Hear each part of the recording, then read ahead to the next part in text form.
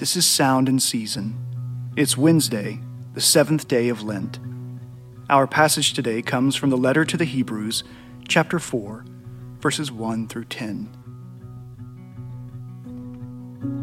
Therefore, while the promise of entering his rest still stands, let us fear lest any of you should seem to have failed to reach it.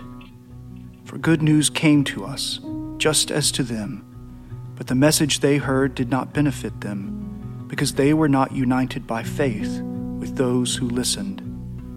For we who have believed enter that rest, as he has said, "As I swore in my wrath, they shall not enter my rest." Although his works were finished from the foundation of the world. For he has somewhere spoken of the seventh day in this way, and God rested on the seventh day from all his works. And again, in this passage, he said, "They shall not enter my rest."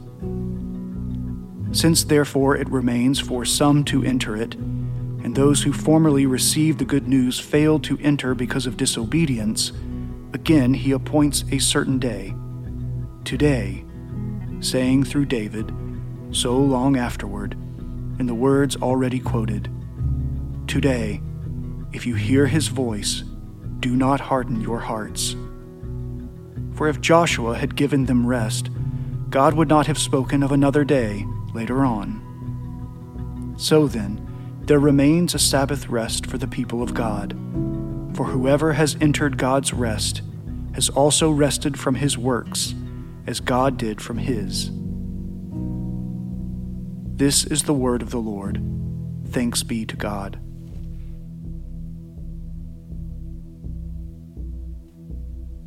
Our reflection for the day comes from the 19th century English preacher Charles Spurgeon and his commentary on Hebrews.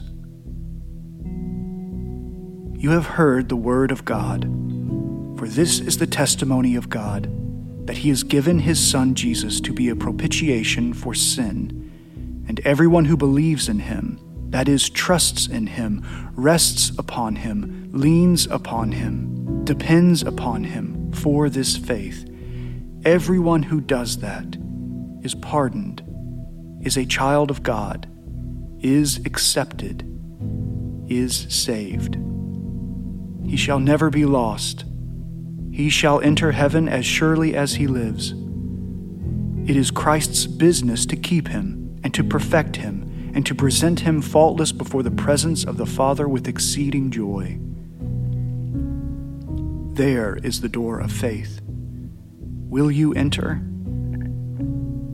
If you refuse to enter, know this: there is no other name given under heaven among men whereby you can be saved or find rest. Do you say, "I am unfit to enter"? It is for the unfit that Jesus died. He died for the ungodly. Remember that he came into the world to save sinners. Catch at that precious word, and let your unworthiness rather console you than depress you, since your unworthiness is your claim to the promise through God's grace. He came to save sinners.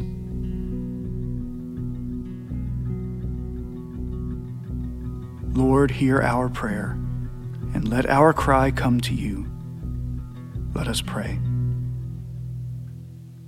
O God, you have delivered us from the dominion of sin and death, and brought us into the kingdom of your Son. So we pray that as by his death he has called us to life, so by his love he may raise us to eternal joy.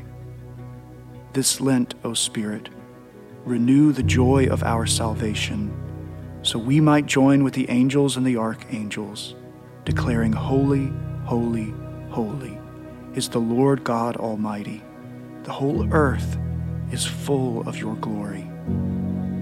O Lamb of God, who takes away the sins of the world, have mercy on us. Glory to the Father, and to the Son, and to the Holy Spirit, as it was in the beginning, is now, and will be forever. Amen.